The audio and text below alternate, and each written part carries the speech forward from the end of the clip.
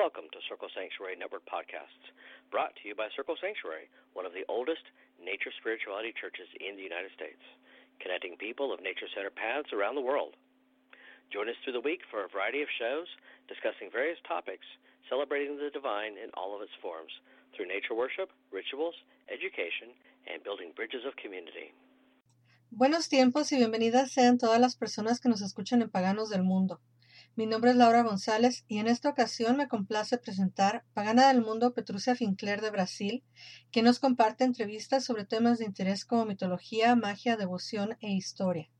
Petrucia Finkler es brasileña estadounidense y es astróloga, lectora de tarot, madre luna, partera de la muerte y bruja practicante. Ahora vive en San Paulo, donde imparte clases de magia y facilita rituales.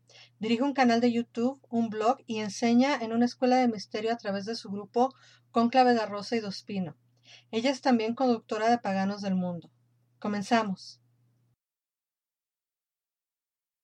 Olá a todo mundo que nos escuta, eu sou a Petrucia Finkler e este é mais um Pagãos del Mundo em português. O meu convidado hoje é o Antonio Augusto Fagundes Filho, ele é bacharel em Direito, jornalista, radialista, folclorista, apresentou o programa Histórias Extraordinárias da RBS TV no Rio Grande do Sul, ele é um especialista em ciências ocultas e é uma referência na área, um reconhecido pesquisador do tema, com diversas participações na mídia sobre esse assunto.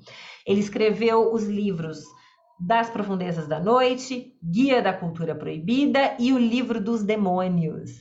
Este Livro dos Demônios começou em 97 como um manual das entidades dos reinos das trevas e foi reescrito 20 anos depois com maior riqueza de detalhes, contando as experiências pessoais das jornadas aos infernos que o Antônio fez. Seja muito bem-vindo, Antônio. Oi, Petrucia, e um abraço muito caloroso, reverências profundas aos pagãos do mundo, e eu me considero também um pagão, apesar das referências cristãs que as pessoas vão encontrar no Livro dos Demônios, já vou avisando. É bom fazer essa advertência. Antônio, conta resumidamente como surgiu esse livro, porque é bem fascinante a forma como se deu essa sua jornada visitando esses reinos inferiores. Pois é, Petrucia, realmente é um evento bastante anômalo, uma condição indesejada da minha parte, não procurada, e um incidente de violência que atraiu a atenção de entidades que eu considerei entidades da luz, que, em função dessa minha reação a um incidente violento, onde eu me portei de acordo com eles de forma corajosa, meritória, salvei a vida de uma mulher desconhecida, me arrisquei para salvá-la, e depois desse incidente aconteceu um evento estranho, apareceu uma luz, e essa luz perguntou se eu queria ir ao inferno, já que eu era um homem corajoso, disposto a morrer pela justiça e pela verdade. Olha só. Aí o que aconteceu? Eu acreditava em anjos, sim, já era um mago, mas eu não imaginei que seria alvo da atenção de tão distintas entidades. Diante desse impacto, não me restava outra opção a não ser concordar.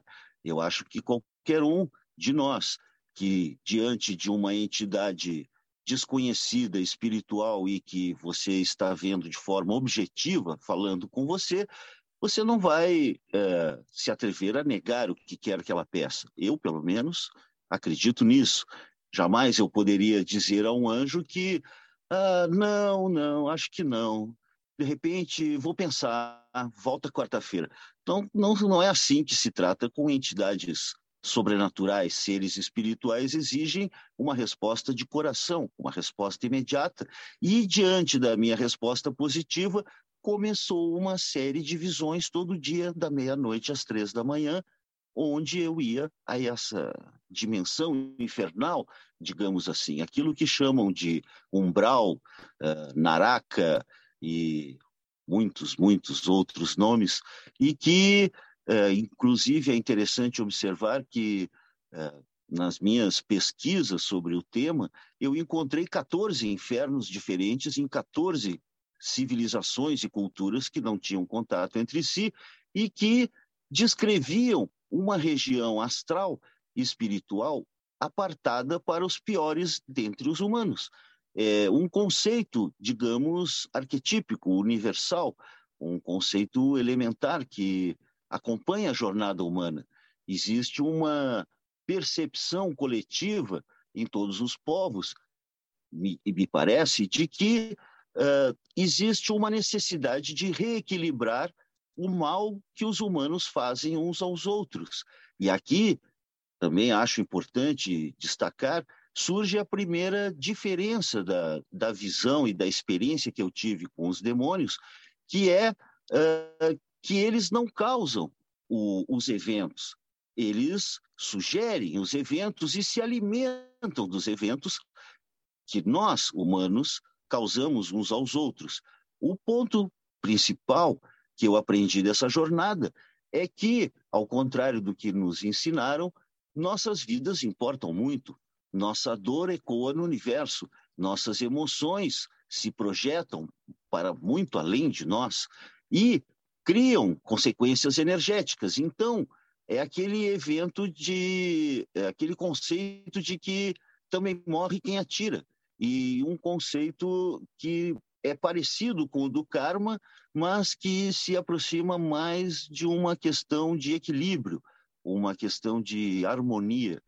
Então, o que aconteceu foi isso. Eu visitei o inferno em várias regiões e em cada uma delas eu deixei um pedaço, porque a gente, apesar do termo que eu utilizei ser um termo irônico, a gente não visita o inferno, não passeia pelo umbral, a gente sofre o inferno, a gente deixa os pedaços lá e eu penso que, de certa forma, essa missão que me foi dada por essa entidade desconhecida que eu até hoje chamo de anjo, porque era a definição mais aproximada, essa missão exerceu um efeito pedagógico em mim, me transformou em outra pessoa, uma pessoa, curiosamente, melhor. Isso é um paradoxo interessante, porque justamente vivenciar durante quase um ano uma sequência de visões e alucinações com hora certa, todos os dias, da meia-noite até às 3, exerceu um efeito devastador, demolidor, desgarrador. Eu fui deixando cada pedaço da minha personalidade e enfrentando em cada área de cada demônio, porque cada um deles rege um comportamento, ou melhor dizendo, se alimenta, vibra na frequência de um comportamento humano específico. Então, esse foi, em linhas gerais, é isso que aconteceu, que me levou a frequentar esses ambientes insalubres. A gente já não faz, né, viagens astrais, trabalhos mágicos e trabalhos com visão impunemente, vamos dizer assim, né? Essa energia sempre sai de nós mesmos, na grande parte. Exato. E essa tua visita a entidades tão poderosas e tão tensas, vamos dizer assim, né? E muitos com várias noites seguidas visitando o mesmo espaço, realmente dá para imaginar o tamanho do desgaste que isso causou. Eu te conheci na época do lançamento a primeira versão do livro, e tive aquele livro, e li aquele livro, e ele era quase que um pequeno catálogo, né? E tinha 88 páginas, que nem um catálogo de observador de pássaros, assim. Tinha uma descrição e tal, mas não dizia muito mais. E essa versão de 2019 é uma delícia de ler, porque você escreve muito bem e você vai nos levando pelos ambientes e a gente vai mergulhando e na maneira que esses seres vão falando contigo e somos carregados, a maneira que você descreve, as imagens são evocadas de uma forma que realmente propicia um mergulho, né? Mas nós estamos aqui protegidos, sentadinhos nas poltronas, onde estivermos, né? E você lá mergulhado naquele espaço. O que mudou? Como é que, além do número de páginas e da forma de escrever, o que é a substância que mudou, no teu entender, da versão de 97 para a versão de 2019? É que durante esses 20 anos, as pessoas que eu fui encontrando me perguntavam sempre as mesmas coisas. Mas como é que é isso daí? Como assim foi inferno? Como é que era isso? Qual era o método? O que aconteceu? Quais as consequências? O que tu viu que tu não descreveu? Porque no livro dos demônios original, eu não dou voz aos demônios, é um discurso indireto, descritivo. E nesse, eu descrevo minuciosamente as paisagens das entidades e deixo eles falarem, conto o que eles falaram. Então, há uma tentativa de responder a essas questões que as pessoas me fizeram. E também porque o mundo estava mais evoluído, o mundo em 2019 era já muito distante daquele de 96, 97. E então chegou a hora de contar, e eu achei interessante que as pessoas receberam muito bem o aspecto confessional do livro, porque não é um grimório, não é um tratado de demonologia, por mais que esteja cheio de informações sobre os seres das trevas, é um relato de uma viagem. Na verdade, é muito mais parecido com as viagens de Marco Polo do que com Aleister Crowley, por exemplo. Uhum.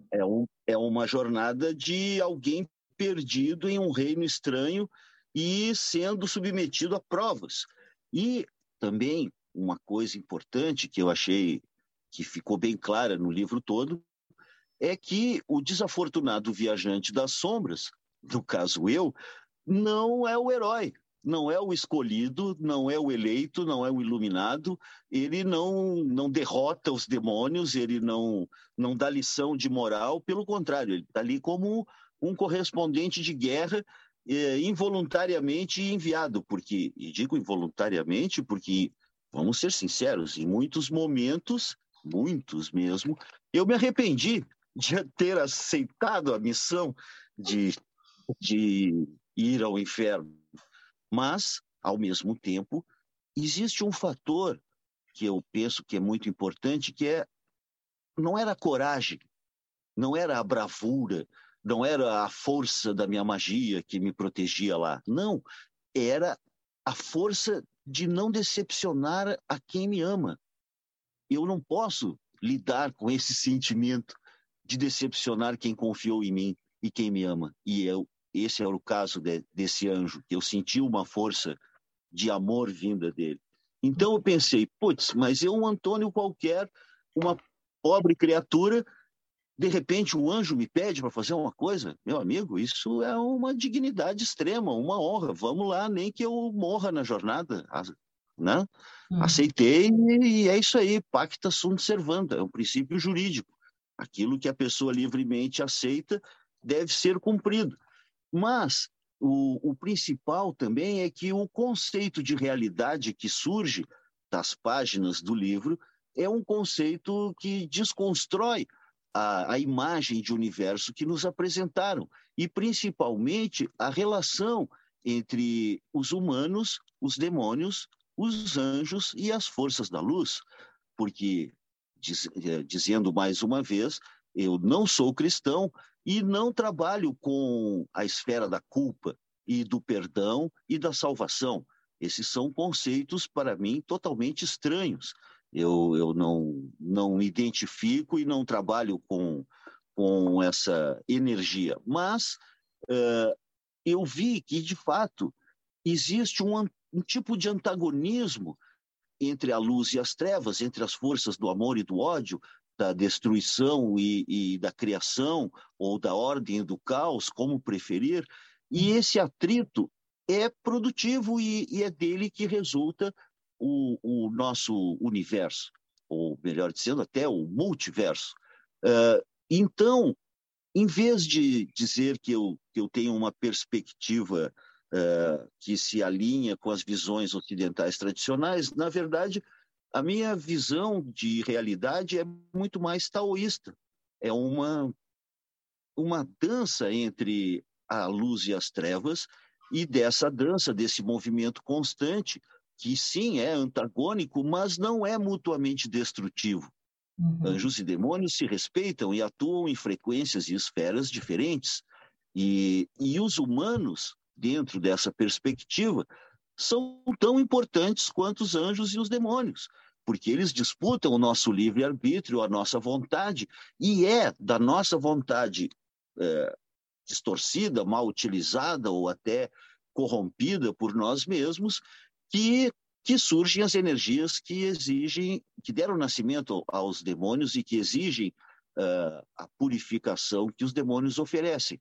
Em outras palavras, o inferno, como eu vi, não é um estabelecimento penitenciário, não é um estabelecimento carcerário, penal, onde as pessoas são enviadas. Não, elas vão para lá, inevitavelmente, porque a sua aura ficou pesada pelos crimes, maldades e sofrimento a que deram causa e, portanto, elas não vão flutuar como uma borboleta colorida em direção ao sol. Elas vão afundar como uma pedra coberta de limo sangrento no pântano obscuro do multiverso. E vão se reunir lá com outros iguais a ele. E lá vai sofrer o mesmo sofrimento que causou, porque a base da doutrina toda que eu entendi é que somos todos um, e que quem gospe para cima na cara lhe cairá. Parece para mim muito mais aquela balança, né, com a pena de Ma'at, do que um outro tipo de julgamento, onde a própria alma, né, que carrega um peso no seu coração que não permite que vá para outro nível. Antônio, tem muito presente no livro essa divisão, né, entre bem e mal, muita coisa sendo descrita como realmente maligna. E para um leitor de visão bastante judaico-cristã, o livro seria muito assustador, eu imagino. Para pessoas com tendências pagãs, ele fica mais divertido, vamos dizer assim, porque não há tanto medo daquilo que é descrito. Mas para você estava falando sobre esse equilíbrio. O que você entende como mal? Ou o que te ficou de entendimento sobre o mal a partir dessa experiência que você teve? Pois então, o mal é uma consequência de natureza ética dos nossos atos. Mesmo sem Papai do Céu e sem o capiroto de pijaminha vermelho, nós, humanos, sabemos quando agimos, se estamos agindo bem ou mal. E é importante observar que a intenção nem sempre define se o que estamos fazendo é bem ou mal. Por exemplo, a gente pode agir por amor e causar uma catástrofe. E pode agir com raiva e exercer um benefício, mesmo inesperadamente. Há vários exemplos. Eu sempre cito aquele exemplo de que, de repente, você recebe um telefonema de um amigo que está com os filhos, não tem comida, não sei o quê, ele está desesperado, e você empresta um dinheiro para ele. E ele, em vez de comprar comida para os filhos, ele vai na biqueira, se droga, bate o carro e morre. Aí eu pergunto, a culpa foi sua? Não, definitivamente não. No entanto, foi o seu gesto de amor fraterno que propiciou a tragédia, o desastre. Então, um gesto bom pode ter consequências funestas. E, em contrário senso, um amigo que liga sempre incomodando, xingando, reclamando, um dia você xinga ele. Cansa e diz, olha, você é um loser, um patético, você não ouve o que você está falando, está sempre reclamando, eu não quero ouvir mais essa churumela e tenha uma boa vida. E blum, desliga na cara dele. E, de repente, você não agiu por amor ou com finalidade pedagógica, educativa ou sanatória. Você agiu de saco cheio.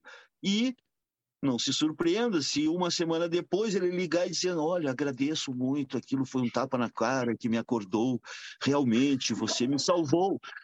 E aí você vai dizer, olha, tudo bem, que bom, mas não foi para, né? Não foi para te salvar que eu falei de coração, porque tu é um chato de galocha. Então, às vezes o que eu quero dizer é que às vezes a gente não tem a devida noção das consequências dos nossos atos que se expandem como ondas de uma pedra tirada no lago. E essas consequências o mesmo ato podem ter consequências boas, consequências ruins, e que até se anulem ou se compensem umas às outras, o que nos leva à condição inacessível de que só as divindades podem fazer essa média harmônica dos atos de cada um. Mas o que a gente pode, sim, ter como régua é essa ética básica, que as pessoas não se dão o trabalho de seguir, e que é o princípio da empatia, de se colocar no lugar do outro, e pronto. Se as pessoas pudessem se colocar no lugar do outro e agir como gostariam que agissem com elas, não haveria necessidade de polícia, nem de advogados como eu, nem de nada. Nem talvez até só os bruxos fossem a última função que as pessoas precisariam para se comunicar com os deuses. Mas, de qualquer forma, é importante que as pessoas ajam de coração, seja de forma agressiva, que às vezes, infelizmente, é necessário, ou de forma amorosa, que seja de coração. E usando esse parâmetro da sinceridade interior com a ética, eu acho que não tem erro, e seja qual for a divindade que esteja no comando desse nosso planetinha azul, estaremos bem com ela. Tá certo. No teu livro, você tem entre os teus demônios, Lúcifer, Satã, Belzebu, Asmodeus, Lilith, Astarote, Mefistófeles, para falar alguns deles. E o que a gente percebe lendo e ouvindo a voz deles, né, o que eles falam, é que alguns falam com profunda sabedoria. Então tem uma natureza muito ambígua entre esses seres que seriam supostamente muito maléficos, que carregam em si profundas verdades. E eles têm sempre essa atitude provocadora, né? Que é bem o que a gente entende como a função de perturbar que eles causam, e até a igreja costuma ver todos os questionamentos como coisa do demônio, né? Então, realmente, tá certo nesse sentido. Eu queria que você falasse um pouquinho sobre essa ambiguidade, sobre essa sabedoria que você encontrou, e alguns deles, como Lúcifer e Lilith, são inclusive deuses, né? Antigos para algumas tradições. Não, e para mim também. Eu não vi nem Lúcifer nem Lilith como demônios. Eles são deuses. Ou até uma questão interessante, ou talvez eles sejam o mesmo anjo. Às vezes eu tive essa impressão, assim, que ela era ele também, que, sabe? E é estranho isso daí, mas, de fato, os demônios têm origens diferentes, e alguns foram criados, não existiam antes. Então, tem demônios que eram anjos, que fugiram do céu. Eles dizem que não foram expulsos, que eles apenas se revoltaram, e sob a liderança genial de Lúcifer, também o nosso querido Samael, desceram e fugiram. Essa é uma explicação. Então, tem uns que eram anjos. Outros eram deuses antigos, que foram demonizados, e, ao serem demonizados, foram incorporados ao inconsciente coletivo durante milênios, e, nesses milênios de projeção, se tornaram, de fato, demônios. E existem também demônios modernos, que não existiam, que são fruto da tecnologia, como, por exemplo, o crack, a cocaína, outras drogas terríveis que existem por aí, crocodilo e não sei o quê, e também os demônios da poluição, os demônios antinaturais, por exemplo, o demônio do plástico. São entidades que realmente extrapolam a condição material. Porque, assim, como os iniciados e as bruxas e os magos sabem, cada substância, cada coisa tem o seu elemental. Um cristal tem um elemental, o açúcar tem um elemental, o café, qualquer substância. Mas algumas substâncias tóxicas, nocivas, malignas, anti-humanas, destrutivas, corrosivas, venenosas, o elemental delas é um demônio. E esse demônio, esse elemental foi promovido a demônio pela utilização dos humanos em relação com a substância. E aí entra um fator subjetivo muito interessante, que eu acho que é o seguinte: o que define se é um deus ou um demônio é a relação da pessoa com ele. É sempre caso a caso. A entidade em si é uma divindade. Anjos, demônios, deuses são divindades, todos eles. E a diferença que vai nos qualificar como um demônio ou um anjo é a relação que ele vai exercer sobre nós. Então, tem demônios de vários tipos. Anjos, divindades antigas e demônios modernos, criados pelo homem. E eu me arrisco a dizer, que não está no livro isso, mas eu me arrisco a dizer que existem também demônios extraterrestres, interplanetários, que nos visitam também, né? Eu não duvido. Tá certo, nós vamos fazer um breve intervalo e a gente volta para continuar essa conversa.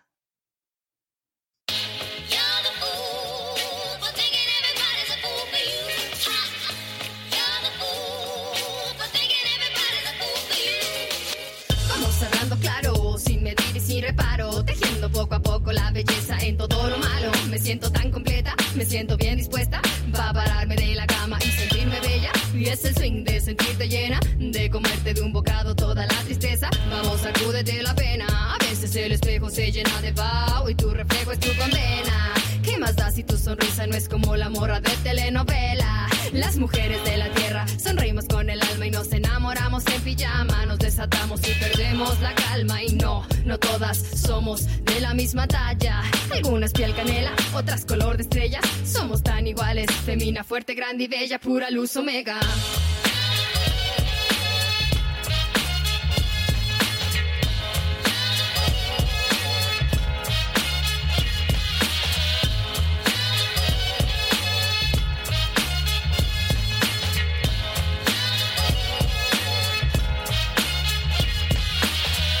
Pesaba 145, ahora pesa más mi alma porque supo dar el brinco. Y yo no finjo, mi felicidad se nota en cada letra que yo escribo. De mi imagen no me aflijo, vamos, atrévete a amarte cada día más, poco a poquito. Todas las mujeres como una haciendo ruido cual temblor del 85. Sacúdete la pena y enfréntala a ella, esa que se refleja, déjala perpleja. Tú eres tu propia barrera, entiende la opinión que cuenta, no es la ajena. Siente la luz interna, todas hermosas a nuestra manera. Femina fiera, mujer serena, sin tanta ciencia, toma conciencia, siente belleza, saca tristeza, muestra entereza, resplandor omega.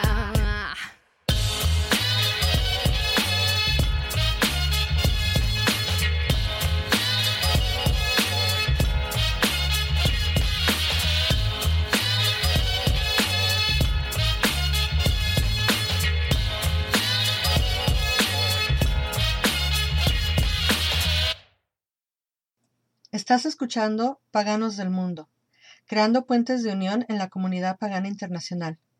Continuamos con más. No te despegues. Retomando aqui nossa conversa neste Paganos del Mundo em português com Antonio Augusto Fagundes Filho. Antônio, você acredita em livre-arbítrio? Sim, mas é preciso fazer algumas observações que eu acho que são muito relevantes. E a primeira é que o livre-arbítrio é um dom restrito apenas aos djinns e aos humanos. Anjos e demônios não têm o que a gente chama de livre-arbítrio. Eles são energias uníssonas, homogêneas, eles não têm uma dúvida, uma questão. Eles sabem quem são, onde estão, o que estão fazendo, e eles são monolíticos, eles são totalmente homogêneos. A diferença é que os anjos, as entidades da luz, são tecidos minuciosamente, com fios de luz, harmonia e amor. os demônios são como novelos enroscados, como nós de energias de angústia, de raiva, de destruição, mas em última instância de transformação. O livre-arbítrio, portanto, enquanto atributo tipicamente humano, já que nós não podemos saber muito sobre os djinns mesmo, nem sempre é utilizado como a gente pensa, porque muitas vezes a pessoa acha que está escolhendo, mas ela está sendo totalmente empurrada por forças que ela não percebeu. Forças, às vezes, dela mesma, psíquicas, ou forças espirituais, ou, às vezes, as próprias circunstâncias. Então, o livre-arbítrio é o que nos torna humanos e que nos permite escolher se vamos agir bem ou mal. Mas, a cada vez que a pessoa escolhe um caminho, ela se afasta de agir de forma distinta. Ou seja, a pessoa que é amorosa e que pratica a empatia, que tem valores humanitários, ela não vai conseguir realizar nem uma pequena violência, quanto mais uma grande. Seria impensável. Ao passo que a pessoa que hoje em dia exerce uma violência grande, comete uma barbaridade, pode ter certeza que ela começou com pequenas agressões e foi evoluindo. O fato é que desenhamos a cada passo o nosso destino e desenhamos o nosso rosto na eternidade. E como dizia o imperador filósofo Marco Aurélio, nossos atos ecoam na eternidade. A frase que o cara vai repetir lá no filme O Gladiador, mas é do imperador Marco Aurélio e é o que eu concordo também e foi o que eu deduzi dessa minha jornada. Que esse momento que somos todos um é o grande segredo que revela que todas as criaturas sencientes, conscientes de si mesmas, são expressões dessa única consciência, esse grande ser com S maiúsculo, que é a vida em si e que se expressa em cada um de nós. E também em anjos e demônios e deuses e todo tipo de entidades da natureza, que existem várias, vamos dizer, categorias de entidades espirituais que os humanos modernos teimam em não aceitar, mas que existem, sim, existem gnomos, fadas, salamandras, ondinas, sereias, lobisomens, existe um monte de coisa que as pessoas dizem que não existe. Mas o livre-arbítrio, ele, assim, só para encerrar essa questão, que eu acho importante, que muitas vezes o que as pessoas acham que estão pensando, na verdade, elas estão ouvindo. E, nesse sentido, o livre-arbítrio é muito prejudicado. E ele é disputado por anjos e demônios, o nosso livre-arbítrio, como se nós fôssemos as peças nesse tabuleiro do grande xadrez do universo. E, como se sabe, não é possível jogar xadrez só com casas brancas e peças brancas. Dizem que a Yoko Ono uma vez fez um tabuleiro de xadrez assim. Mas, é claro, ficou bonito como obra de arte, mas não dá para jogar, né? Então, a interação da vida exige justamente esses polos de amor e ódio, de violência e compaixão, de luz e de trevas, e criação e destruição. Porque a destruição, eu sou devoto de Shiva, e eu penso que a destruição é um processo importante, inclusive psicologicamente. Se eu tivesse resistido a ser desconstruído no inferno, eu não teria a harmonia que hoje eu penso que desfruto. Então, a destruição é um fator importante até como metáfora. A gente vê que na vida rural, por exemplo, muitas vezes é preciso arrancar tudo para poder plantar alguma coisa. Sim. Não, né? Então, a destruição é um fator de transformação inevitável. E a transformação, se ela vai ser evolução ou corrupção, se ela será evolutiva, progressiva, ou se ela vai ser um processo de abandono e decadência, depende de cada um de nós. E é para isso que serve o livre-arbítrio. Uhum. Tem um bom gancho aí para o que eu quero te perguntar, né? Tem vários anexos aqui. Na verdade, os anexos estão no começo do livro. Muito curioso isso, mas enfim. Aí, não é um livro comum, né? Não. Aí a E gente... não tem índice. O livro não tem índice, que é para o leitor se sentir tão perdido quanto o viajante das trevas. Tem uma parte aqui com o título de Infernália, que são citações e pensamentos. Tem um aqui que diz assim: assim como o céu, o inferno não é uma região, mas um estado de consciência, uma frequência de sintonia da alma que a identifica com um ou outro tipo de vivência espiritual. O céu não tem portas, o inferno não tem grades. Cada um escolhe livremente a sua preferência. Você estava falando de luz e trevas. Como é que você faz um balancinho na tua vida? Você se mantém mais para um lado? Você busca equilibrar? Como é que é isso na tua vida pós essa experiência? Eu não posso negar que eu me senti iluminado. Desculpa.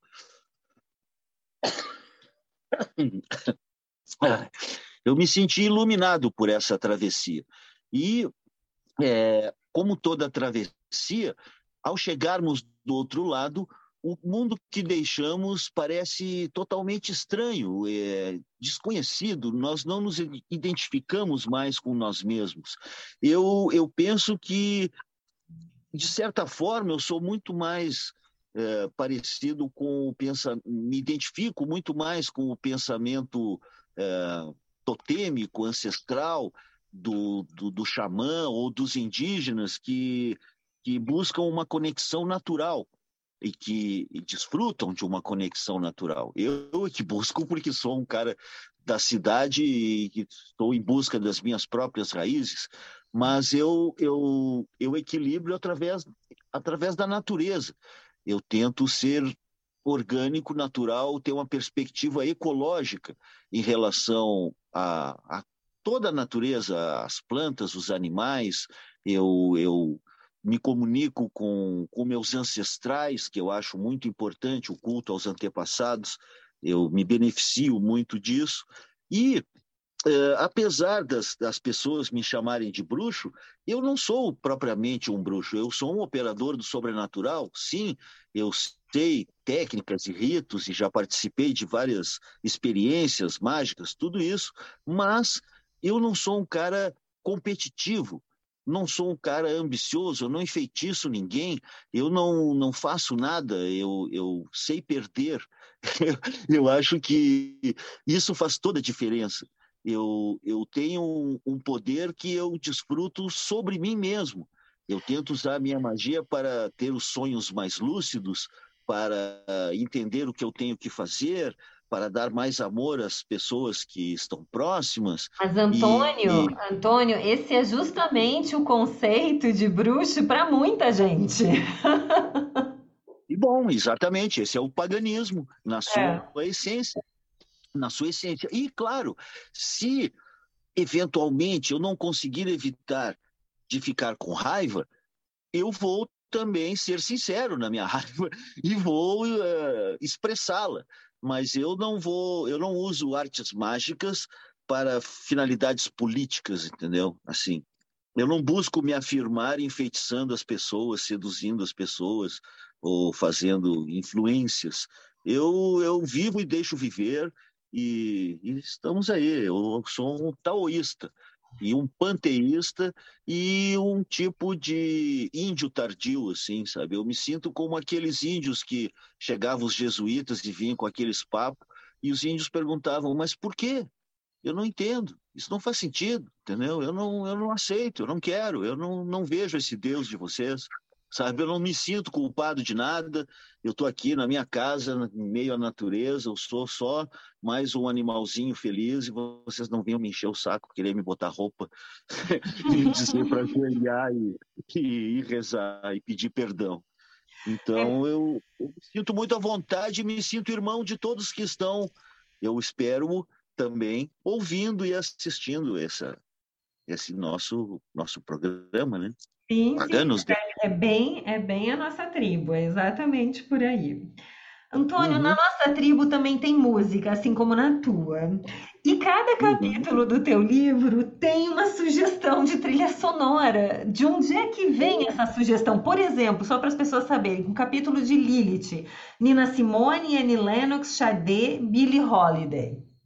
Sim, só cantoras, naturalmente, né? Só energia feminina. É que enquanto eu vinha trazendo à tona essas memórias, essas lembranças, eu escrevia cada capítulo ouvindo essa trilha específica. E algumas das trilhas dos capítulos são representativas dos demônios, são algumas que combinam com os demônios, e tem outras trilhas que não combinam. Tem ali até o Chronix, que é um reggae, tem outras trilhas que eu ouvi para contrabalançar a energia que eu estava sentindo. Porque, assim, ó, só para ter uma ideia, na primeira versão do Livro dos Demônios, assim, durante quase um ano, eu fui mergulhando, fui ficando fora do mundo, chegou um ponto em que eu só acordava ao anoitecer e ia dormir de manhã. Mas eu escrevia numa velha máquina de escrever em cima de um caixote de maçã, eu datilografava as lembranças, as coisas das noites anteriores, né? E, e aí o que aconteceu? Fiquei doente, fiquei com uma úlcera, vomitava sangue, ou seja, a pressão foi terrível. Foi uma coisa assim devastadora, porque é como dizem os antigos, sempre fica um pouco de perfume nas mãos que oferecem flores. Hum. Então, eu acho que eu fiquei com um certo ranço de enxofre, que o meu organismo não aceitou muito bem essa sequência de alucinações, né? E outra questão interessante é que durava da meia-noite até as 3h, 3h30 da manhã, mas nessas 3 horas, para mim, que estava lá, podia passar semanas ou meses.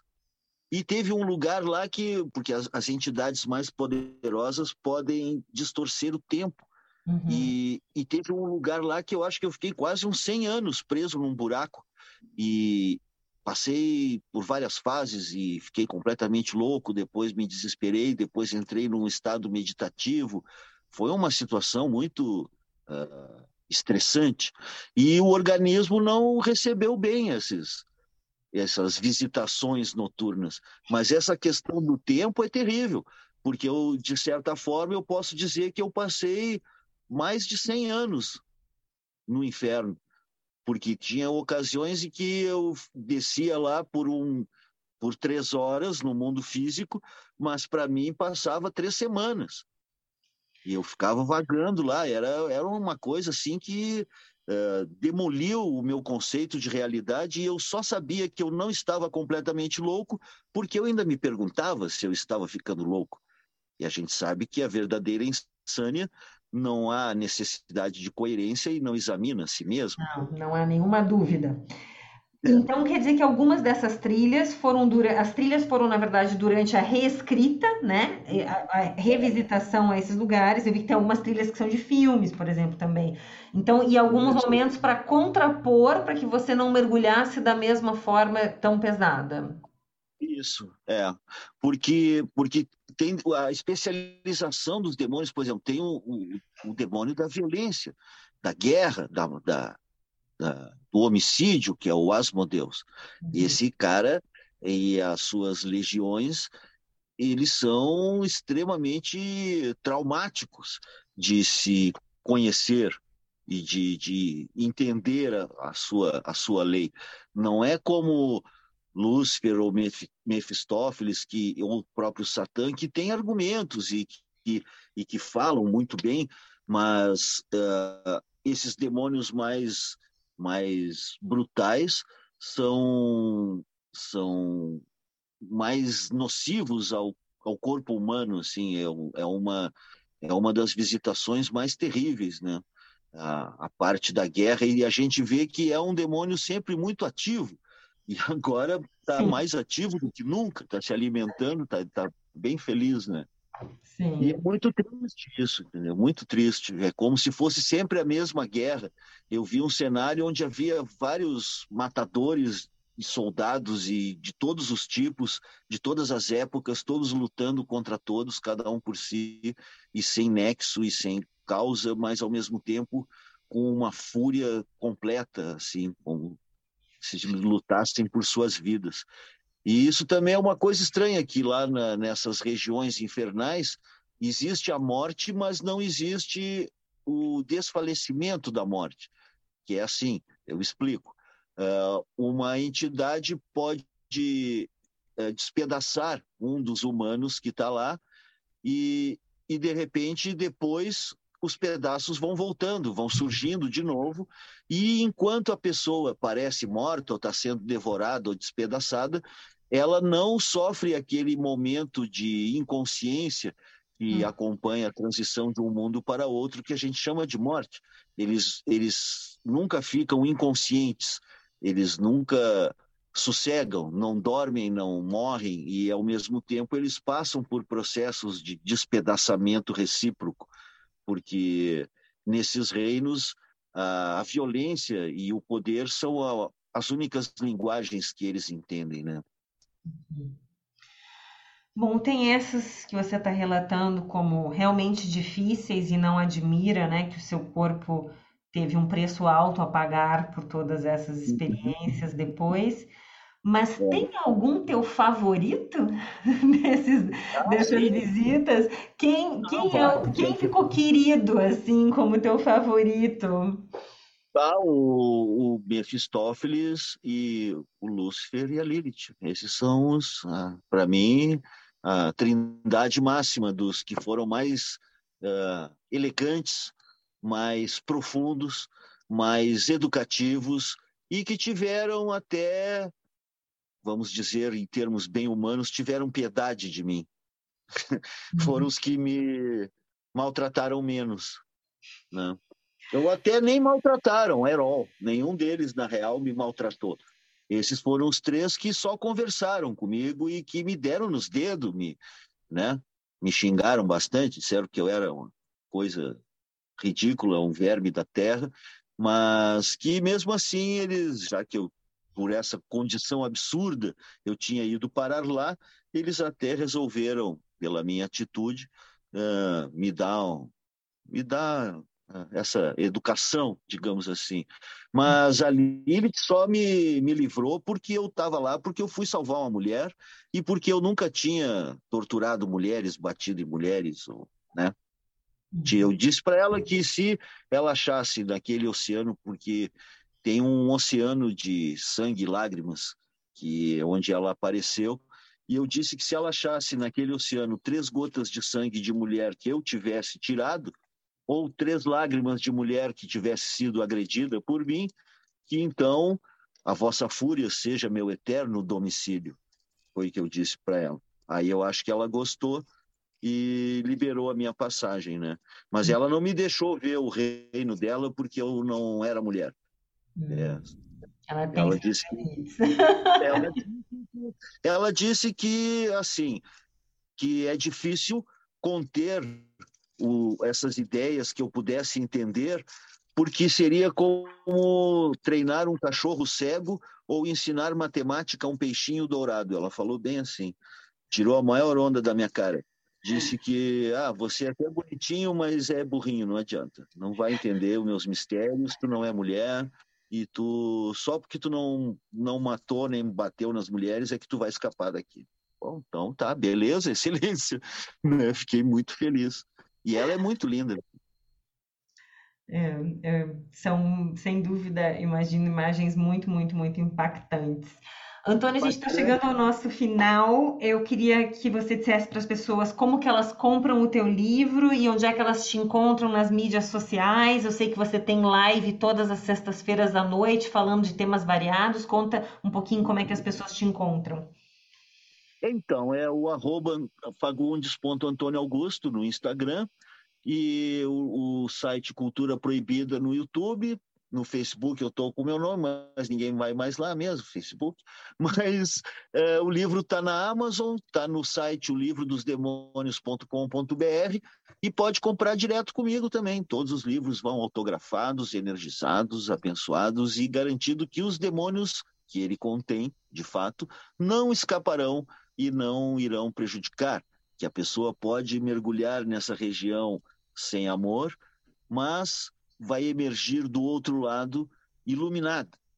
Ninguém até hoje retratou o inferno de uma forma tão pessoal, tão confessional, tão sincera, eu quero crer, entendeu? Não é um livro técnico, não é um livro de ficção, não é uma autobiografia, mas é um livro que pode parecer que é isso também, porque é tão fantástico que as pessoas ficam assim, meu Deus, esse cara, se ele não estava louco, agora ele ficou. Mas, como vimos, eu sou um tipo de louquinho articulado, coerente, que argumenta e que tem base para falar as coisas que fala, né? Então, é isso aí.